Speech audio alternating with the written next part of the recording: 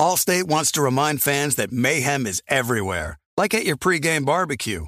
While you prep your meats, that grease trap you forgot to empty is prepping to smoke your porch, garage, and the car inside. And without the right home and auto insurance coverage, the cost to repair this could eat up your savings. So bundle home and auto with Allstate to save and get protected from mayhem like this. Bundled savings vary and are not available in every state. Coverage is subject to policy terms and conditions. We are welcoming a new show to iHeart and the DraftKings YouTube channel. It is called Point Game with John Wall and CJ Toledano. It's an insider's look at the NBA and the culture surrounding the league.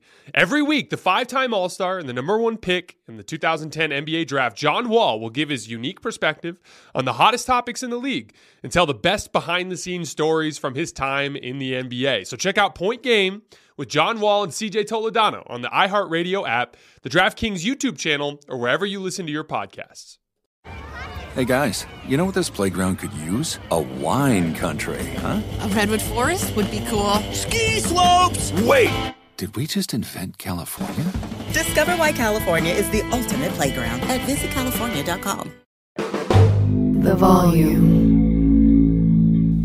What's up, guys? It's Jason from Hoops Tonight, presented by FanDuel. Football season is here, and there is no better place to get in on the action than with FanDuel. It's my favorite sports gambling app out there. It's safe, secure, and easy to use. They have exclusive offers, tons of ways to play like spread and money line, over-unders, team totals, same-game parlays where you can combine multiple bets from the same game. My favorite feature is that cash-out feature. So if you already feel pretty good about your bet and you're in good shape but you don't want to lose whatever it is based on some stupid thing with garbage time at the end, you can cash out your winnings before the end of the game. Use promo code JASONT and download the FanDuel app today to make every moment more this football season. 21 plus and present in Arizona, Colorado, Connecticut, Indiana, Louisiana, permitted parishes only, Michigan, New Jersey, New York, Tennessee, Virginia, or West Virginia. First online real money wager only. Refund issued as non-withdrawable site credit that expires in 14 days. Restrictions apply. See terms at sportsbook.fanduel.com. Gambling problem? Call 1-800-NEXT-STEP or text NEXT STEP to 53342 in Arizona. 1-888-789-7777 or visit ccpg.org/chat in Connecticut.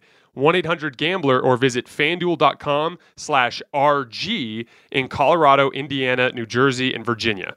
1-877-770-STOP in Louisiana.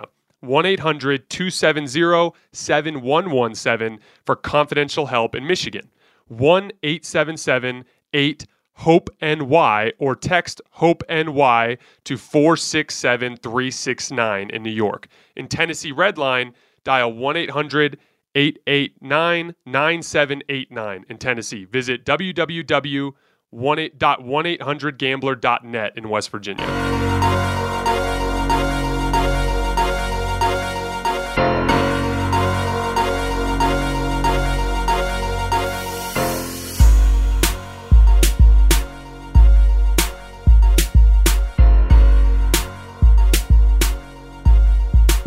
All right, welcome to Hoops Tonight, presented by FanDuel here at The Volume. Happy Thursday, everybody. I hope all of you guys had a great week so far, almost to the weekend. This is our last show of the week. We're going over number 5 in our power rankings.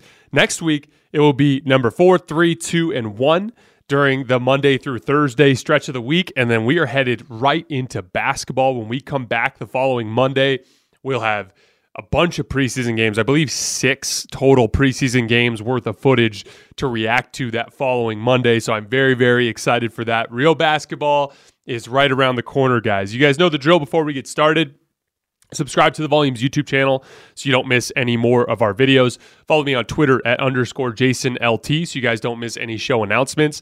And last but not least, if you can't finish one of these videos and you also can't get over to YouTube to finish them, we do keep them in podcast form wherever you get your podcasts under Hoops Tonight. And on that note, let's talk some basketball. So number 5, the Philadelphia 76ers. Last year, 51-31. They lost in the second round to Miami in 6 games, although it's important to mention that Joel Embiid did miss the first 2 games of that series with an orbital bone fracture that clearly was bothering him at least a certain amount in terms of just his overall engagement in the physicality of the game. They finished the regular season 11th in offense and 12th in defense, although those metrics, a lot of the metrics that we look at for the team are skewed by the fact that they added James Harden partway through the season. And so the entire dynamic of the offense changed at that point. Silly things like how often Joel Embiid was used as a roll man, the types of offensive creation possessions from Tyrese Maxey and Tobias Harris, the defensive matchups that those guys were pulling. You know, the best defensive player was going to guard a Tyrese Maxey on the perimeter in the before the trade, and then after the trade, that guy's going on James Harden, and Tyrese Maxey's getting better matchups. So a lot of that data is skewed a certain amount. So you'll see as we get to the offense portion, I'm going to focus more on the players than I do on the team. The Miami series was interesting because, again, even factoring in that Joel Embiid was hurt and clearly bothered a little bit by the face injury, overall, it wasn't a great showing. And particularly in the mental toughness areas of the game of basketball, they seemed to wilt away a little bit as the Miami Heat really pressed them. I think there's a big part of why they went after P.J. Tucker and Daniel House. James Harden's temperament is not that of like he's not a foxhole type of guy that's going to go down swinging. He's very like riding high when things are good, and he can tend to just kind of like wither away a little bit when things start going bad. And Joel Embiid has a little bit of that himself. Very, very, very, very involved and energetic when things are going well, but when things start to go poorly, he can be a little bit more reserved. And so having an alpha dog type of personality like PJ Tucker, who will help keep them more mentally engaged in those moments, I think will go a long way towards helping. And then Daniel House, in my opinion, is like a lesser version of a PJ Tucker, addressing some specific needs there.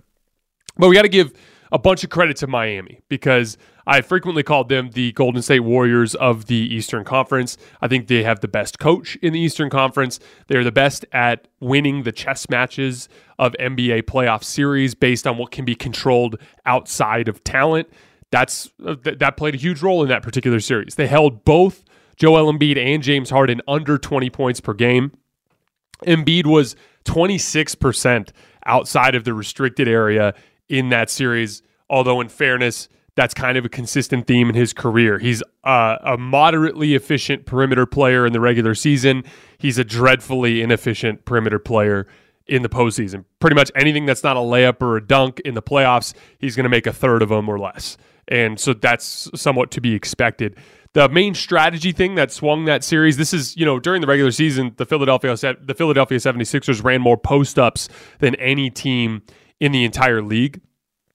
And in that series, Miami employed like a kind of a bracketing front approach where they would front Joel Embiid in the post and offer backside help to dissuade the over-the-top lob. And Philly had some counters where they'd swing the ball around and do reverse seals and work it around to have someone like, let's say, Tobias Harris's man was helping on the backside. They'd have him flash to the high post and he'd get some catches and scores there.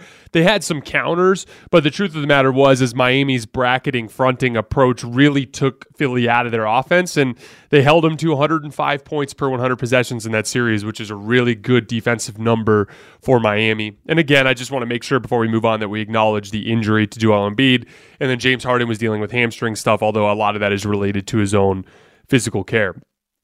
But I have him all the way up at 5. And, we talked a lot about, in this list, how I value playoff ceiling in my decision-making process. Like, the Lakers are not the 13th most talented team in this league. They're probably closer to the 20th most talented team in this league. After LeBron James and Anthony Davis, they are devoid of starter-level NBA talent. Even the two guys they picked up this offseason are very small guards, which can be exploited in playoff settings in a lot of ways. The reason why they're up at 13 is because I believe in their top-end talent, right? We're always going to factor in playoff success. The Brooklyn Nets have so many question marks, but if any of those things go right, they can beat anybody. That's why they're as high as they are. There are teams that I really like that are super talented, teams like Memphis, teams like Cleveland, that I have concerns about their ability to reach their ultimate playoff ceiling, so they're lower than their talent than you would think their talent would put you on this list. I think Philly is one of the most talented teams in the league. I think their starting five might be the most talented team in the entire league. I am super, super high on Tyrese Maxey. I think if Tobias Harris is your fourth best player, that's a really good spot to be in. And most importantly, I think James Harden is going to have a massive bounce back season. I think the two guys I'd keep an eye on for massive bounce back seasons this year are Anthony Davis and James Harden. Although with Anthony Davis, I think health will ultimately get in the way for him. It just consistently does. I think you're foolish if you bet on him to stay healthy for 70-plus games. If he does, I think he'll be in the conversation for the top 6 or 7 players in the league. Same goes for James Harden. I think he learned a lesson over the last couple of years, a lesson that I'm learning in a more amateur sense right now, which is you're in your early 30s, your metabolism's not the same, you can't keep living the way you were living. Like I joke about this all the time with my family and friends, but like I used to be that I could eat like absolute crap, and I could even take 3-4 days away from the game of basketball if I needed to, if we were going on a trip out of town or something, and I'd be fine. And then in my late 20s, I noticed like when I would get away from the game of basketball, I'd put on weight, but then I'd quickly lose it in the 3-4 days after I got back. And just in the last couple of years here in my early 30s, I've noticed like I put on the weight quickly when I get away from the game, and then I have to work incredibly hard and be very attentive to my diet in order to drop the weight. I put on about 17 pounds on a 2-week vacation to Alaska with my wife, getting up to 237 pounds. And I've only worked it down in the month since to about 227, 226. So like it's taken me forever to get back down where I like to be. And I think it's just the realities of aging. And, you know, I think James Harden lives a difficult life on his body. I mean, in terms of the way that he likes to party and have fun, which I have literally no problem with, but it will impact you physically with your health. And I think he learned a valuable lesson over the last couple of years that he's no longer capable of living that lifestyle if he wants to be at the top of his game as an NBA player. I think that we've seen some moderate evidence of it this summer in some of the footage and pictures that I've seen of him. He looks leaner. He looks more fit. He looks like he's playing a lot more. I think James Harden is going to be not quite back to what he was in 2018, but I think James Harden will get very close to that level this year. I think this is his bounce back season. I think this is the year that he cares for his body in a way that will get him back to that level of athleticism. I expect a massive year from James Harden, and I believe at the end of this season, we will be unanimously considering him a top 10 player in this league. That is a huge part of where my optimism for the Philadelphia 76ers go. I think that they have 2 of the top 8 or 9 players in the league when James Harden is healthy. That automatically puts you very close to the top of any list. We have to factor that in when we're looking at potential playoff outcomes here. I've never been the biggest James Harden fan. I've never been the biggest fan of the way he plays the game or the way his game translates to the playoffs. But you've got 2 players in that ilk. This is not James Harden and Chris Paul. This is not James Harden by himself. This is James Harden with Joel Embiid, and that's where my optimism comes from. There's also a really natural basketball fit there between the two of them, which we'll get into here in a minute. So this offseason, they traded Danny Green and a first-round pick for DeAnthony Melton. He's a really good spot-up player that played for the Memphis Grizzlies last year. Showed some flashes of on-ball creation too, but he's not actually efficient in that department yet. But he's a good young spot-up player off the bench who's a guard. He shot 41% on catch-and-shoot jumpers last year. That's obviously a natural fit. Only 32% on pull-up jumpers. A lot of his metrics in like pick-and-roll ball handler, isolation, dribble handoffs, things like that. He didn't put up great efficiency metrics last year, but again, he's young. And at the very least, you're trading Danny Green, a player who will be unavailable either all of this year or most of this year, for a useful rotation player. And I think PJ Tucker kind of slides into that Danny Green role with the starting lineup, and now you've given yourself a useful player in depth. Like I mentioned, they signed PJ Tucker and Daniel House. These are 2 really tough forwards who consistently play hard and physical basketball. It fits a personality need for this roster. They need guys that can help inject toughness and fight into this group, which is a specific weakness of Joel Embiid and James Harden. So I liked those moves a lot. I think Daryl Morey knows James Harden really well, and I think he knows what kind of roster he needs to build around him. Looking at their depth chart right now, At the guard position, they have James Harden, DeAnthony Melton, Tyrese Maxey, and Shake Milton. On the wing, and again, as we get to these top teams in the league, they're always so deep on the wing. Tobias Harris, PJ Tucker, Furkan Korkmaz, Matisse Thybulle, Daniel House, and Georges Niang. And then bigs, Joel Embiid and Paul Reed, and we might see a little bit of Charles Bassey this year, depending on how things go with health for Embiid. On offense, kind of similar to some of the other brute force teams in the league, like Brooklyn and Dallas, they don't run as much in the way of sets compared to the rest of the league. They do run most of their organization is based on 4 out, 1 in with Embiid at the top of the key, or they run some horn stuff with Tobias Harris and Joel Embiid at the high post. Everything is some sort of interchange that flows into some sort of screening action with Embiid. So sometimes they'll just have like James Harden run down and screen for Tyrese Maxey, who Tyrese Maxey will then come up off of the dribble handoff with Joel Embiid. Sometimes James Harden will, go do a dribble handoff with Tobias Harris, who will then immediately flow into an Embiid pick and roll, who will then hand off to Tyrese Maxey coming out of the corner, and then he'll come off of a ball screen with Joel Embiid. It's complications of like different ways to enter into different screening actions. And we're going to talk about a lot of different dribble handoffs and pick and roll metrics and ideas today. Again, remember, dribble handoffs are just another way to run a pick and roll. It's a way that allows you to get into it in an off-ball sense. So you, as the ball handler, the guard, you can work your defender to a spot on the floor and then take off from him and get initial separation. Whereas if you have a live dribble, they could be applying ball pressure. It's just different ways to get into those actions. They also will run some stuff with like Tobias Harris and Embiid and horns, and then they'll just have Tobias Harris like cross screen for Joel Embiid so that he might be able to get a better matchup. And then usually they'll just flow out of that into a post up. Like I said earlier, they were the most frequent post up team in the entire league. The last one that I mentioned that I wanted to mention that I saw on tape a lot is Tyrese Maxey. They run him off of those horn sets like over Harris and Embiid a lot to get him to curl around because he's so gifted at just catching and exploding off of 1 foot and finishing at the rim. In pick and roll, they were 4th in ball handler efficiency and 8th in roll man efficiency as a team. Again, those numbers are somewhat skewed by the fact that Harden didn't join until later in the season. They have 3 different ball handlers that they can run pick and roll with. James Harden had a down year. He was at 0.82 points per possession. I expect him to be much better this year. Both Tyrese Maxey and Tobias Harris were outstanding pick and roll ball handlers last year in the 85th percentile or better. I wanted to spend some time talking about Embiid rolling to the rim because it's a huge part of why I'm so excited about this particular team, especially with James Harden. James Harden is pretty relentless hitting the roll man. He'll make the right read every time, especially because he runs so many pick and rolls. And like we talked about earlier, a lot of teams don't use their roll man very frequently. Guards are really quick to look for their shot in pick and roll. And Embiid is so good, particularly in the short roll, that the Sixers are smart to use him as much as they do. Embiid is not a rim runner. He's not a vertical spacer. He's not a guy that you're going to throw lobs to, at least not often. But when he catches the ball, barreling down the lane in that 10-foot area, he's just damn near impossible to stop. First of all, in the regular season, he was 40% on shot attempts in the paint outside the restricted area. Obviously, his efficiency there dips in the playoffs, but he's got little floaters and push shots, and he can make that short jump shot in the lane.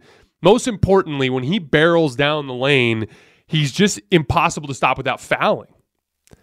He got fouled on 23% of roll possessions, so almost one out of every 4 times someone hit Embiid in the short roll, he got fouled.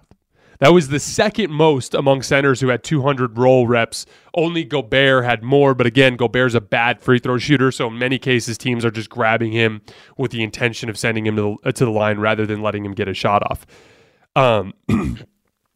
Embiid overall was the second most frequently used roll man in the entire league, and I believe that will be even more this season with James Harden in the fold. He averaged 1.24 points per roll possession, which is absolutely outstanding. As a team, they were also the second most efficient dribble handoff team in basketball. A big part of that is they ran a ton of dribble handoffs before James Harden got around. It's one of Tobias Harris's favorite actions to run. And like I said earlier, it's just another way to run pick and roll. Everything that they do offensively is just variations and complications to try to get Joel Embiid in a screening action with one of their perimeter players and then rolling down the lane.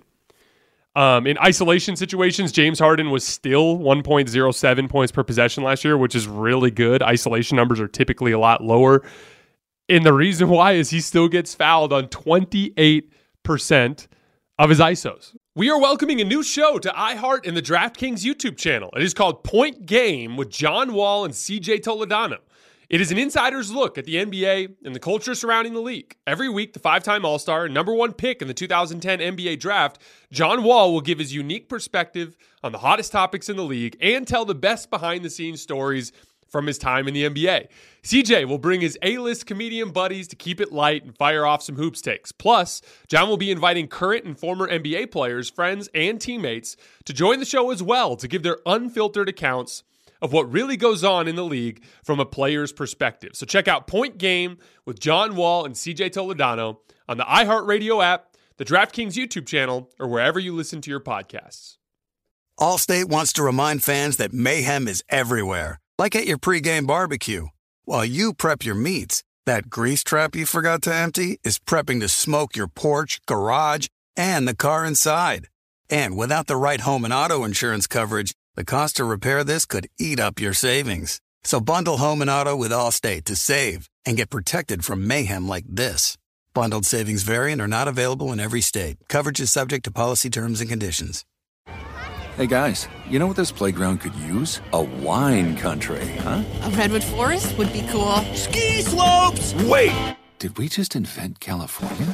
Discover why California is the ultimate playground at visitcalifornia.com. So, again, James Harden was one of the best ISO players in the league last year at 1.07 points per possession, despite only shooting 37% from the field in those situations because he gets fouled on almost a third of his possessions. The Harden foul grifting thing is alive and well and stronger than it's ever been, and the dip in his athleticism has had no effect there. Joel Embiid has also been solid in isolations this past season, 0.95 points per possession, slightly above average. Moving on to post-ups. So no team in the NBA runs more post-ups than the Sixers. They were fifth in efficiency. Both Joel Embiid and Tobias Harris are about the 75th percentile for post efficiency. There are two things that I wanted to talk about there. First of all, Tobias Harris and getting favorable matchups. Again, like most teams are running one big four perimeter players these days. They might have a bigger, more athletic forward at the four position to guard bigger players. But for the most part, you're putting your best perimeter defenders on Tyrese Maxey and James Harden, and you're putting your best post defender on Joel Embiid, and you're offering help wherever Joel Embiid is on the floor. So all the time, Tobias Harris is gaining favorable matchups, whether that's running the floor in transition to get a cross match, or as the defense gets in rotation as people close out on him, or against certain teams, just in the natural matchups of the game, he's got a favorable matchup. And he's got a good back-to-the-basket game, and they'll just throw the ball down to Tyrese Maxey, and he's scoring down there at a very efficient rate. Matchups are the number one thing that drive my optimism about this Sixers team offensively. It's not just the James Harden and Joel Embiid thing. It's Tyrese Maxey and Tobias Harris. Again, if Tobias Harris is your best player or your second best player, yeah, he's woefully underqualified for that role, and you're going to be really dissatisfied with the results. That goes without saying. But when he's your fourth best player, he gets to be more picky with his shot selection and take shots that he's more comfortable with. He doesn't have to force the action as often. And he's going to draw favorable matchups. And that right there, that's why, like, it always drives me nuts. I saw someone on Twitter the other day say something like, "Oh, is Steph and Clay the best duo in NBA history because they won 4 titles?" Or I'll see things like, "Oh, are Steph and KD the best duo?" And I want to be like, those aren't duos. That's 4 all-star level players. Like, the part of the success of that team is that when you've got Steph and KD at the top, Klay Thompson's getting very favorable matchups. And the same thing goes for this Philadelphia 76ers thing. This is not a duo. Tyrese Maxey is he's not an all-star, but he's in the tier right below all-star. And so is Tobias Harris. These are players that on any given night can give you 30 points, that can create their own shot, that are incredibly confident and have great strengths. Tobias Harris mainly as a post player and attacking closeouts. Tyrese Maxey as a ridiculous transition threat, which we'll get to in a minute. And he's shooting the ball pretty well this year. I think he shot about 40% on pull-up jump shots last year. That's really damn good. So this is a damn good core 4 players here, and they're going to be very difficult to match up with any given night, and that's a huge part of why I'm optimistic there. The second part of that is spot-up possessions. Defending the Harden Embiid pick and roll is just a royal pain in the ass. Harden's really good at pinning the defender on his backside so he can work down the lane. That dictates that the big man screen defender has to corral James Harden. That opens up the short roll for Joel Embiid where he's going to kill you. So you almost always have to tag him out of the weak side corner. That opens up that left-handed skip pass for James Harden going across the floor, and that's a borderline all-star level player that's catching that skip pass. It's going to be Tyrese Maxey or Tobias Harris that's capitalizing on all that defensive attention. That's where the talent shows up, in those spot-up possessions and in the matchups that those guys dictate. Tyrese Maxey in transition. So Tyrese averages a ridiculous 1.35 points per possession in transition, and he does it about 3 times per game. You'll see him just absolutely hit the Jets and dust everybody down the floor and make a layup or a dunk. He has a ridiculous combination of straight line speed with the explosiveness to take off when you get there. I do this drill a lot with my younger players, and I do it all the time because it's one of my favorite ways that I play the game. But I'll start on the opposite end of the floor, and I'll throw the ball up off the glass, and I'll catch it as high as I can, and then I'll just take off at a full sprint and dunk the basketball on the other end. And I'll just do that time and time again. I'll walk back down the floor, do it again, walk back down the floor, do it again. And the main reason why is going from a full sprint into an upward jump at the rim is incredibly difficult. It takes an enormous amount of leg strength, and it's the kind of thing that when you see, Tyrese can make it look easy, but it's very difficult, and it's his rare bit of athleticism that allows him to succeed so much in transition. I wanted to take a minute to shout out Tyrese Maxey there. So again, my optimism for this team offensively is Harden's revenge tour, the idea of him getting back to where he was, the natural synergy that exists between James Harden and Joel Embiid, who, when they're both top 10 players, will be incredibly difficult to deal with, Tyrese Maxey and Tobias Harris attacking matchups and attacking closeouts. It's an incredibly talented roster. And so I think that they're going to be a top 5 offense this year. I think they're going to be a really difficult closing 5 and starting 5 to deal with. That's where my optimism comes there. On the defensive end of the floor, let's look at some metrics because it doesn't paint Doc Rivers in a very favorable light. 19th in defensive rebounding, so they don't box out and crash very well. 18th in defending the paint, so they don't take away layups and dunks and things like that. They were 29th in fast break points allowed per 100 possessions. According to Cleaning the Glass, they were the 27th ranked transition defense overall. That speaks to what you heard from Kevin Durant after the Brooklyn Nets beat the crap out of him in that one nationally televised game. He's like, they're not a good transition team, so we ran on them. He was absolutely right. They were not a good transition defense last year. That means they're not sprinting back. They're not communicating. They're complaining for fouls too much on the other end of the floor. That leads to bad transition defense. Embiid's foot speed plays a little bit of a role there, but we'll talk about that in a second. Where the strength of their defense, because again, this team finished 12th in defense. The strength of their defense was they defended the three-point line really well. They were 4th in three-pointers made allowed per 100 possessions, and they were 9th in steals. So by defending the three-point line, which is the second most efficient shot in basketball, and by forcing turnovers, they took a undisciplined defensive team and turned it into the 12th ranked defense in the league. They did make massive improvements on the wing defensively, in my opinion, by bringing in Daniel House and PJ Tucker. PJ Tucker just does a ton of stuff to help you win games. He's a great offensive rebounder. He crashes the glass relentlessly. He's a good cutter. He can knock down corner threes, although that can be hit or miss and streaky from time to time. And he can match up with the bigger bruising wings around the league, taking, the difficult defensive assignments that other guys on the roster do not want to take. So I think that will obviously improve things for them defensively. My one big concern for them defensively is Embiid and his slow-footedness. Again, Sixers fans swear by Embiid on the defensive end of the floor. I think he's good. I think he's good when you can keep him around the rim, but he does have some weaknesses. One, in transition, he's a huge part of why they're a bad transition defense. This is a very athletic team that gets beat down the floor a lot, in large part because he's slow-footed and he complains for fouls a lot on the other end of the floor. And then when you put him in space, he struggles to contain ball handlers. There was a stretch, I did a video on this during that first round series. There was a stretch in one of the games, I want to say it was Game 5, if I remember correctly. But in Game 5 or late in that series, there was a game in the second half where Toronto on 6 consecutive possessions targeted Joel Embiid in isolation with a live dribble and just dusted right around him for layups. It's his one key weakness defensively is his foot speed. If you can keep him around the rim, that's great. That's why he puts up great metrics during the regular season. You can keep him in drop coverage. You can keep him around the rim. He does okay. But in a playoff setting, when you can attack him in transition and attack him in space, he has some struggles there. So I think there's somewhat of a ceiling on this team defensively, but if they can get around the top 10, if they can get in that 9-10 range while being a top 5 offense, that's where you get the dangerous version of this Sixers team. So looking at their best case scenario, this is one of the most talented starting fives in the league, like we talked about. I expect PJ Tucker to slide into that Danny Green spot. I expect Harden to have one of the best seasons of his career and to bounce back from the rough couple of years. I expect Embiid to have some better health luck. He's been, it's really unfortunate when you're finally kind of getting into a good spot and then someone elbows you in the face and kind of makes you dizzy for a couple of weeks. Tyrese Maxey is blossoming. He's just about to turn 22, and he's one of the most talented young guards in this league. The natural difficulty of guarding the Harden Embiid pick and roll and the bind that it puts you in as a defense. And then they address their toughness need by bringing in PJ Tucker and Daniel House.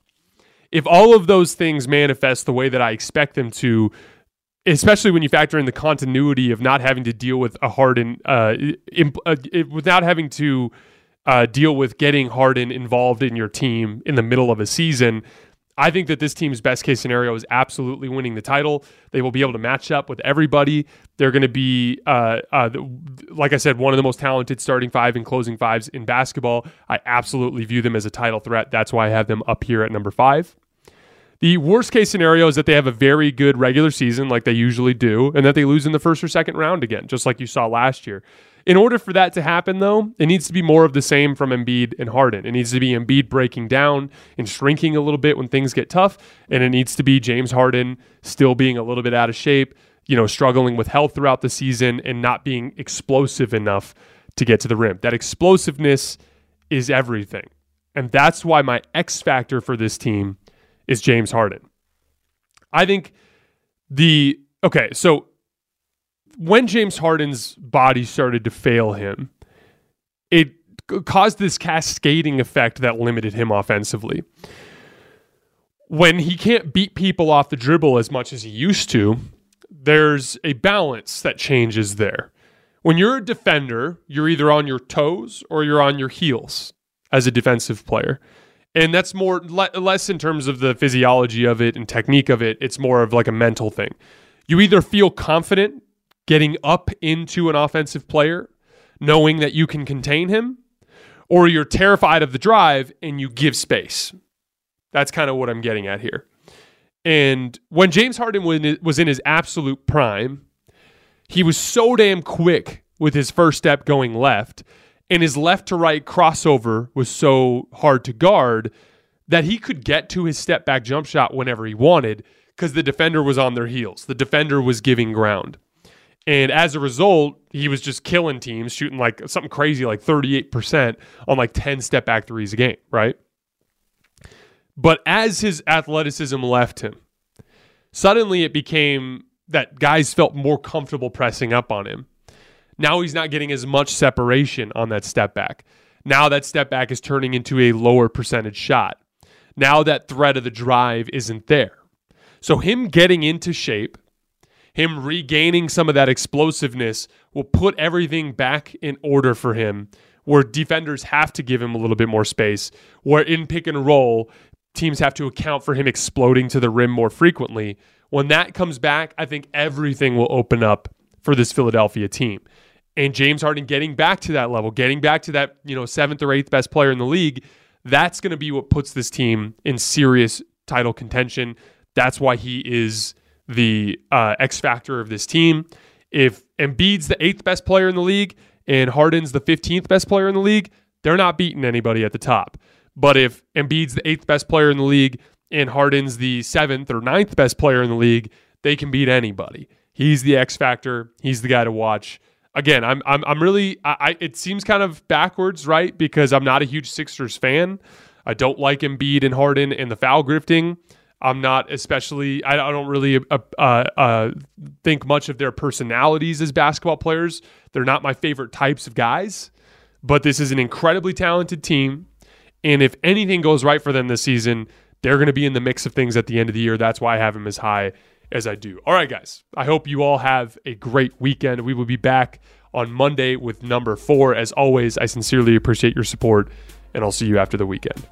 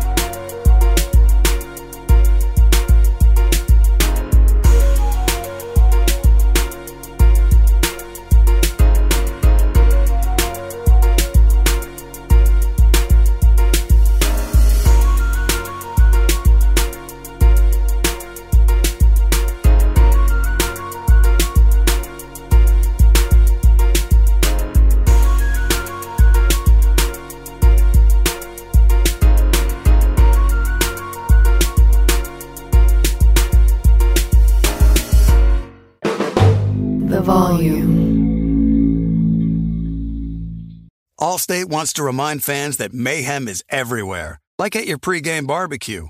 While you prep your meats, that grease trap you forgot to empty is prepping to smoke your porch, garage, and the car inside.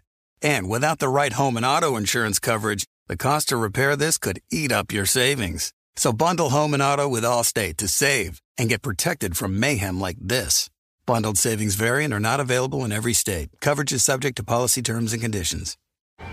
Hey guys, you know what this playground could use? A wine country, huh? A redwood forest would be cool. Ski slopes! Wait! Did we just invent California? Discover why California is the ultimate playground at visitcalifornia.com. You've probably heard a lot about electrified vehicles lately.